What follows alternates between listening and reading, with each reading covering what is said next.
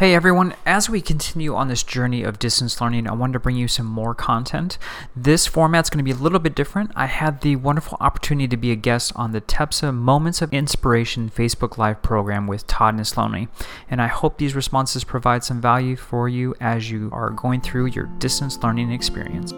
Welcome back everyone to Aspire, the Leadership Development Podcast, where we will be discussing the visions, inspirations, and experiences from top educational leaders. My name is Joshua Stamper, and you can connect with me on Twitter or on Instagram at Joshua_Stamper. Hello, everyone, and welcome to another one of our daily TEPSA Moments of Inspiration. My name is Todd Neslony, and I'm the Director of Culture and Strategic Leadership here at the Texas Elementary Principals and Supervisors Association. We are thrilled every day to be able to bring you different leaders in the field to provide a couple of moments of wisdom and levity. And so I am so excited to bring Assistant Principal Joshua Stamper here today. Josh, tell everybody about who you are and where you're from. Yeah, my name is Joshua Stamper. I'm an assistant principal in the North Texas area. And yeah, I've been an administrator for about 7 years. And then I've also got a podcast that I host called Aspire, the Leadership Development Podcast. There we go. Well, Josh, as an assistant principal in these times, you are not getting to have that face-to-face time with people as much anymore. We're having to do a lot of it through online means and things like that. So how are you maintaining connection and relationships with the people that you work with?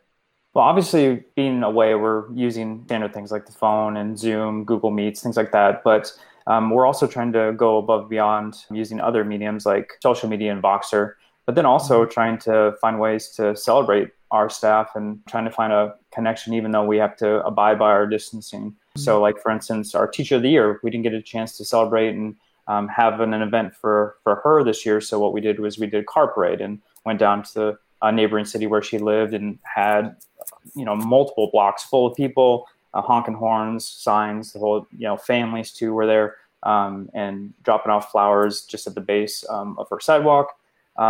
Appreciation Day for Teacher Appreciation this week. We went to every single staff member's house. We delivered yard signs. We delivered goodies. Also for our teams, we had food and treats from local businesses delivered to their houses as a way of celebration. So I think right now it's been more of a time of trying to figure out how they're doing on a personal level, but then also to tell them how much we appreciate all of the hard work that they're doing, because their jobs are going far beyond just a typical 8 to 4 time period.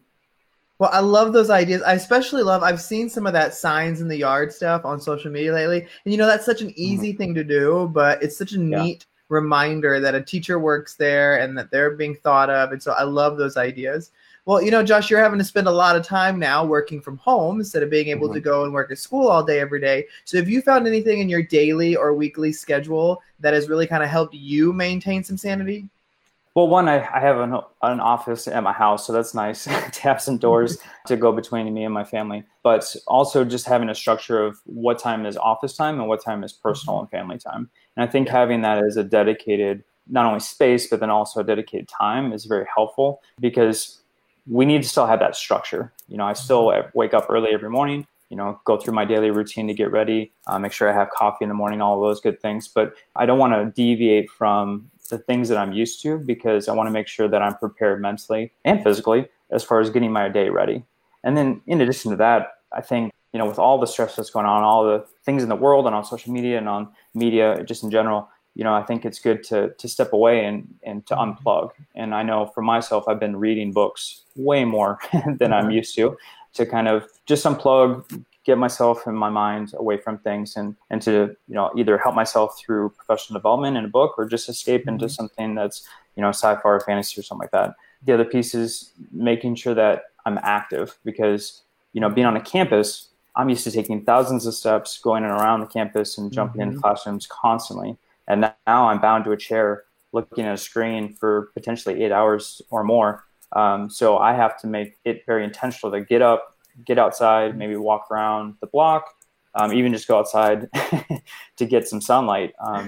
For sure. To just get away from the screen and to get away from just looking at something with my eyes for such a long duration.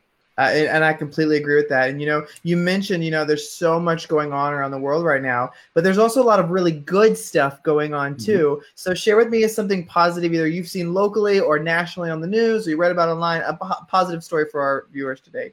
Well, I'll go with something positive just on our own campus with our own students. I think a lot of students that struggled with the traditional version of school, what we're seeing is now that we're giving them choice and we're giving them more options, we're giving them self-paced, that we're seeing a higher quality of product coming back to us. And that's really starting the conversation with our teachers as far as, well, what can we take from right now that we're experimenting with in the same type of thing and bridge that over to when we come back to school, whenever that may be. And I think that's been the most positive thing, is starting to have conversations of what is true learning and what is that connection with grades. Because I think traditionally people are used to what they experience, and so they're going to continue that. Now we have to try new things. We have to go outside of the box. We have to think differently. And so with success comes that question of, can we do it differently?